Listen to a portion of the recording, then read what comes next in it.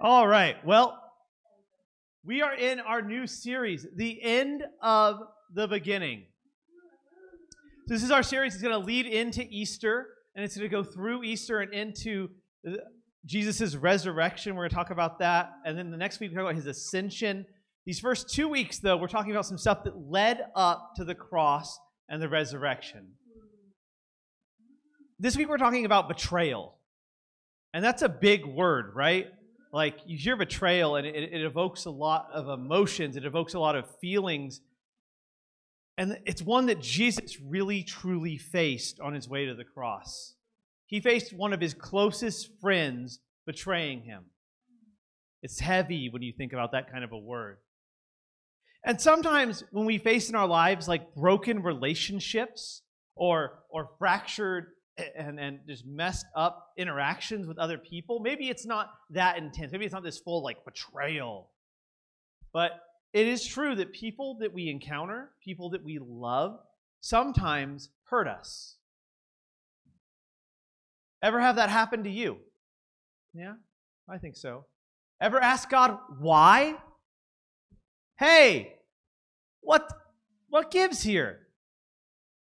I have good news for you today. When we think about this, that this has happened to us, when you think it is the end, God has a new beginning for you. So when we talk today about betrayal and broken relationships and broken trust, I want you to know that whenever you encounter those, whenever you think it is the end in these relationships, that God has a new beginning for you. This is our theme for the whole series, right? You probably heard that in the video. There's so many times that we think it's the end. We think it's over. We think the book is closed. And what's really happening is that God has a new beginning for you. And so that's the idea behind this series, that everyone thought that Jesus was at his end. That Jesus was just another failed Messiah. Someone who came and claimed to have some kind of connection with God and had something to do with what was going to happen in Israel. And he was going to save Israel, and then Rome killed him.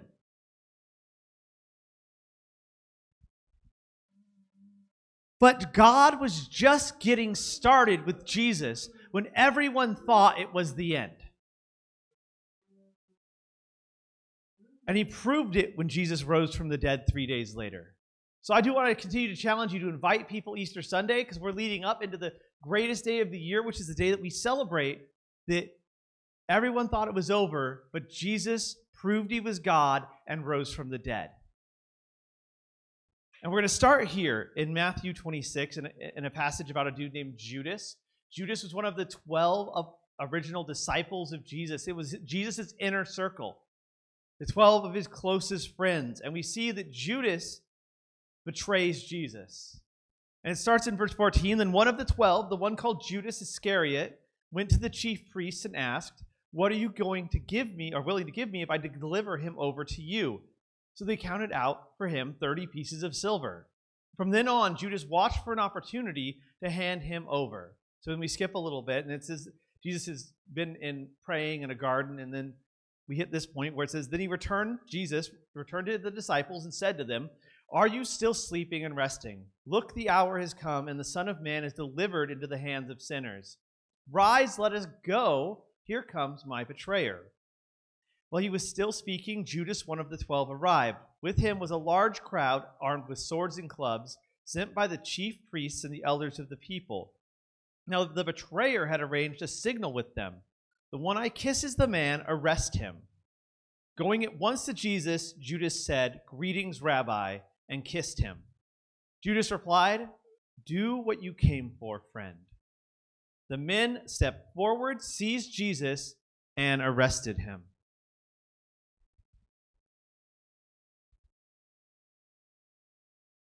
What we want to look at first is what's going on in this passage. What's going on? What's a little bit of background? Maybe you're really familiar with the gospel accounts, and you're really familiar with the story of Jesus' road to the cross, but maybe you're newer to church and you're not. So I want to make sure that you have a little bit of background about what's going on here. So we have this guy, Judas, who is, again, one of these 12 close friends of Jesus, who's been following him and doing ministry with him. And he has decided to betray him. And here's why. Judas was disillusioned with Jesus as Messiah. And as we learn in other parts of Scripture, Judas is also a thief. Judas had been stealing money out of the money purse because he was the treasurer that was meant to go to the poor. These two things together caused Judas to betray Jesus for money. Which really brings up a good question for all of us from this passage, which is, what do we expect from a Savior? What do we expect from a Savior? Because maybe you've heard the common saying that Jesus saves. Well, from what? What do you expect from someone who is going to save you? What Judas expected was that Jesus would be a king, a military king, who would kick out the occupying forces of Rome and replace them with the leaders of Israel. That is what was typically expected of the Jewish Messiah in Israel. And Jesus had been continually redirecting these expectations to say, I'm a different kind of Messiah. I'm not here to save just Israel from Rome's occupation. But what I'm here to do is I'm here to save everyone in the world from their sins. And so that they could have, not just a nation can be in right relationship with God, but so that everyone, so that you here today can have right relationship with God. And Jesus is in different ways kind of trying to get through to all these people that, hey, this type of king that I'm going to be, this type of Messiah I'm going to be is very different than what you expect. And Judas doesn't like that. And so Judas is finally fed up and betrays him. Also in this passage, we got to get the idea that Jesus was not surprised about any of this. Jesus knew what was happening, and he willingly embraced his fate. We talked about this some a few weeks ago. But Jesus has already spoken in the Gospels and said to them, hey, I'm going to be betrayed. I'm going to be killed. And when you break down this temple, in 3 days, I'm going to build it again. Jesus has laid out expectations. He knows what's going to happen, but the apostles don't really get it. And I think in their shoes, we probably wouldn't have either. But Jesus knows what's going on. He knows Judas is going to betray him. And isn't it interesting that when Judas arrives with this crowd to arrest him and kill him, Jesus doesn't run away. Jesus instead embraces his fate. And if you look at other parts of the Bible, you're going to see that in the garden where Jesus had been praying, he was having some agony, and he was praying to God, if there's any way you could take this from me, do it, but if not, your will be done. But Jesus embraces his fate because he understands that what God is doing is bigger than the pain he's about to face. And in fact, it's kind of crazy when Jesus says this, do what you came for. He basically tells Judas, get on with it. Let's go. That was probably crazy. Like, we talk about misplaced Messiah expectations, because all the apostles, all these early disciples are about to scatter. Jesus is going to get arrested, and they're going to just, boom, they're gone. They don't stay with Jesus, they flee. And because they could not understand a Messiah that would embrace his own death. The last little thing from this passage we want to get before we get into kind of talking about broken relationships is that Jesus still loved Judas and called him friend. If that doesn't blow you away, you need to think about it a little more. He literally took money, Judas took money to have Jesus killed. And Jesus looks at him and says, do what you came for, friend. God's love is bigger than you get, than you understand, than you can comprehend. God's love for you is bigger than what you can possibly understand. And in fact, it says in Scripture that while we were still sinners, still enemies of God, that Jesus died for us. And in another part, one of the most famous passages of Scripture where it says, for God so loved the world that he gave his only begotten Son. And we have to realize that when Jesus spoke those words and said, for God so loved the world that he gave his only Son, Jesus included Judas in that statement. His own betrayer, for God so loved him that he sent Jesus. It doesn't mean that Judas didn't face the consequences of his actions, because he did. But even as Judas betrayed Jesus, Jesus loved him. And that gives us a little bit of context. Because again, when you think it's the end, God has a new beginning for you. And so what we want to look at today is, what are God's purposes for us in the midst of our broken relationships? What are some things that when we deal with our own broken relationships, when we deal with our own betrayals, when we deal with our own broken trust with people we love, maybe it's a spouse, maybe it's a friend, maybe it's a family member, maybe it's a coworker.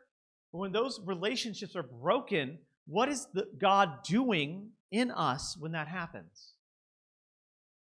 Each one of these is a sometimes. So I want to be clear about that. These are each a sometimes, because different situations, I think God does different things in our lives. But I want to start with this, that sometimes when we have a broken relationship, God wants us to learn how to love the unlovable in new ways.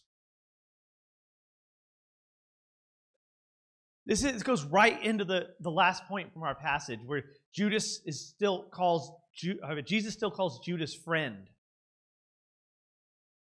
Whenever a relationship is broken, we have to remember, as Christians, that Jesus loved us before we loved him.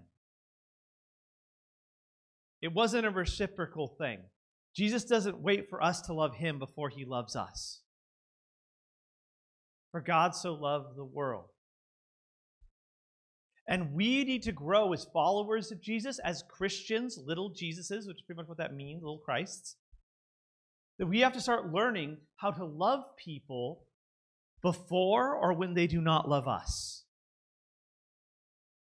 Because as Scripture teaches in another place, it's easy to love people who love you.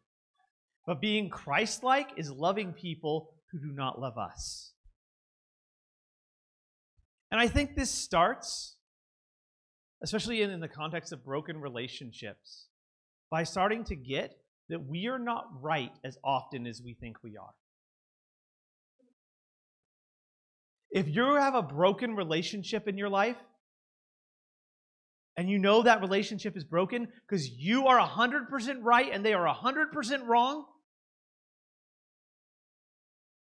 better check yourself before you wreck yourself. Because you are not as right as you think you are. I guarantee it. You're not Jesus. I'm not Jesus. There might be a skew. There might be a skew. It might be 90% the other person and 10% you. It might be. But often when I talk to people, and they're sure that it's 90% the other person and 10% them, and I start asking questions, I'm like, it might actually tilt the other way. People never like to hear that, by the way. That's okay. Element Church, we believe in telling the truth with grace. And in my experience as a pastor, the most people who are sure that they have done nothing wrong often have. So if we want to learn how to love the unlovable in new ways, I think that starts with a right understanding of ourselves. A right understanding that we are not as right as we think we are. And when we can get that and we realize how much grace that Jesus has given us, we realize the extent of that grace and how broken and sinful we were before Jesus, then suddenly our perspective starts to shift when we deal with other people who need that same grace extended from Jesus and from us. So sometimes when we are in the midst of a broken relationship, Jesus is trying to teach us to love the unlovable in new ways. I love the Apostle Paul in Scripture. He wrote a lot of the letters that you read toward the back, although like Colossians, Philippians, 1st, 2nd Corinthians, the Apostle Paul wrote those. And I love that at one point in the Bible, he calls himself the worst of the sinners. It's a guy who wrote a lot of the New Testament. Like, God used him in amazing ways. When Paul looked at himself, he's like, I'm the worst. Because Paul has an understanding of who he is in the context of how great and holy Jesus is. Another time, the Apostle Paul is writing about all these different leaders of the early church, the apostles, the superheroes of the early faith. He calls them the scum of the earth. He has a right understanding of who he was. In another part, I'm going to read Romans 12:3 here. It says, "But by the grace given me, I say to every one of you, do not think more highly of yourself than you ought, but rather think of yourself with sober judgment in accordance to the faith that God has distributed to each of you."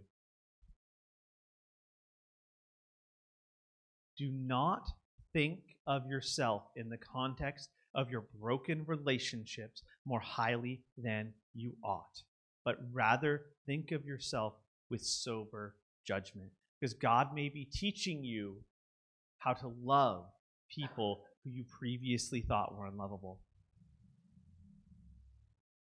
Sometimes. Sometimes, though, God wants us to learn to see his purposes in our moments of pain. This one's just as fun. We talked earlier, Jesus wasn't looking forward to his death. You see that in the passages in the Garden of Gethsemane. But he did, however, know that God's plan was better than avoiding the pain of the cross. Because Jesus had to pay a price for you. We talk about how God loved the world and how God wants relationship with us. But that relationship with God came at the price of Jesus' blood on the cross. And this is often true for you and me when we have brokenness in our relationships. Sometimes when we have a broken relationship, God's plan is bigger than what we understand. Because can I be honest with you? Pain can teach you a lot. Pain is also a harsh teacher. But an effective one if we learn to listen and hear what our pain is teaching us. And I believe often in moments of pain, in moments where relationships are broken and it hurts, that God is teaching you something so that he can position you to live your life on his mission. Because we exist for Jesus' mission. And today's pain may be tomorrow's opportunity for you to love someone who is facing that same pain you faced.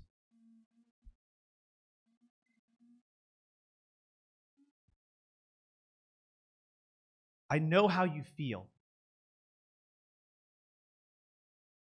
Isn't that an impactful thing sometimes to hear from someone, especially when you know it's true? When you're facing that sort of whatever pain is, it might be broken relationships, it might be something else. But when you're facing that dark moment and that person can be like, I know how you feel. I've heard that a few times in the last 2 weeks. And sometimes, it's if it's someone, I'm like, I don't think you do. Sometimes, one of my former bosses called me. He used to be the presbyter of our particular section of our denomination. He called me and we were chatting about a couple of things. And he was like, yeah, I know how you feel. And, my mom died 6 months ago. And we started talking about the emotions that we both have had. A little bit different situations. His mom was 95, mine was 64. But we talk about how that feels. And we talk about the little things that come up that make you think about it. And that was a really, really impactful for me. I know what you feel. Because for him 6 months ago, his pain in that moment was later an opportunity for him to minister and to speak life into me. Sometimes God wants us to learn to see his purposes in the moment of our pain. The problem with most of us, what we do is we take our pain and we live in it. We make a house out of it. We say, here's my pain, here's these broken relationships, here's my grief, and I'm just going to pull up a nice little chair I'm going to sit here. And I'm going to wallow in it, and I'm going to use it as a warm blanket. When God wants us to get up, He wants us to deal with it. He wants us to walk forward and say, God, I've faced this pain. I've passed through this pain by your grace. And now you want to use this pain in my life as I grow in it. And I want you to use it so that I can love people better and I can be more engaged in the mission of Jesus because I have faced this and I have passed through by the grace of Jesus. That is what God wants to do with it. He wants us to learn to see His purposes in our moments of pain. Because Jesus knows how you feel. I love this verse in Hebrews 4:15. It says, for we do not, it's talking about Jesus here, for we do not have a high priest who is unable to empathize with our weakness, but we have one who's been tempted in every way just as we are, yet did not sin. Jesus encountered in His life the pain of broken relationships. He also encountered almost every other kind of pain you can think of. Yet He did not sin. And so our high priest, our Jesus, our Savior, our God knows how you feel so that you can also know how someone else feels and love them. This is our last sometimes. Sometimes God wants to do a miracle and repair a relationship by grace that we thought couldn't be fixed. And this is wonderful when it happens. It doesn't always happen. I want you to get each one of these as a sometimes. Because if you try to take any one of these and say, this is God's promise for me and this is exactly what's going to happen, it may not. Each one of these is a sometimes. God has different purposes and different moments of pain in our life. And our job is to prayerfully listen to the Holy Spirit on what that purpose is for our particular pain and broken relationship. Because I want you to know that that broken relationship with Judas did not get fixed. Judas instead chose despair and he killed himself. He never reconciled with Jesus. But in this same little section of Scripture, another person broke relationship with Jesus, a guy named Peter. Peter was kind of a big mouth, one of the apostles. He always just said whatever came to his thoughts, like right out. And he had just told Jesus a little bit before, hey, Jesus, I'm never going to betray you. And then right after Jesus was arrested, he denies him 3 times. I don't know Jesus. I don't know Jesus. I don't know Jesus. And Peter does the opposite. After Jesus was risen from the dead, he goes to Jesus and he asks for forgiveness. And Jesus offers it freely. Jesus does by a miracle and restores that relationship, which Peter may have thought was unfixable. Peter chose grace. And because Peter chose grace in the relationship with Jesus, and he said, I'm going to come to Jesus and I'm going to await His grace. He became one of the most significant leaders of the early church, and later would die on a cross upside down for Jesus.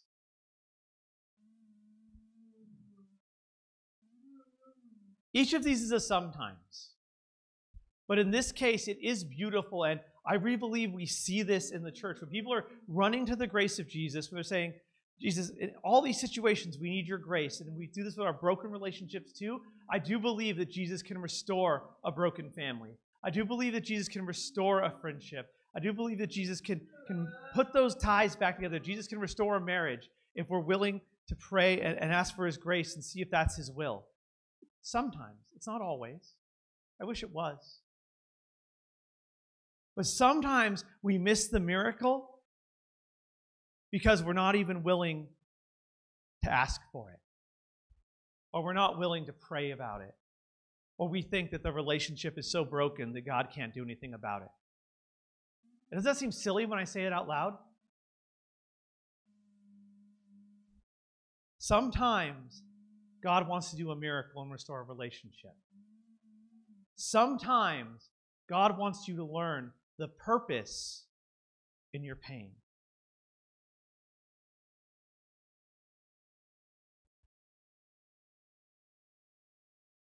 I love this, especially in the context of of broken relationships, that we need to be people. When we look at all three of these points, Jesus told us to be people who are peacemakers. Because in the Beatitudes, Jesus says, "Blessed are the peacemakers, for they will be called the children of God."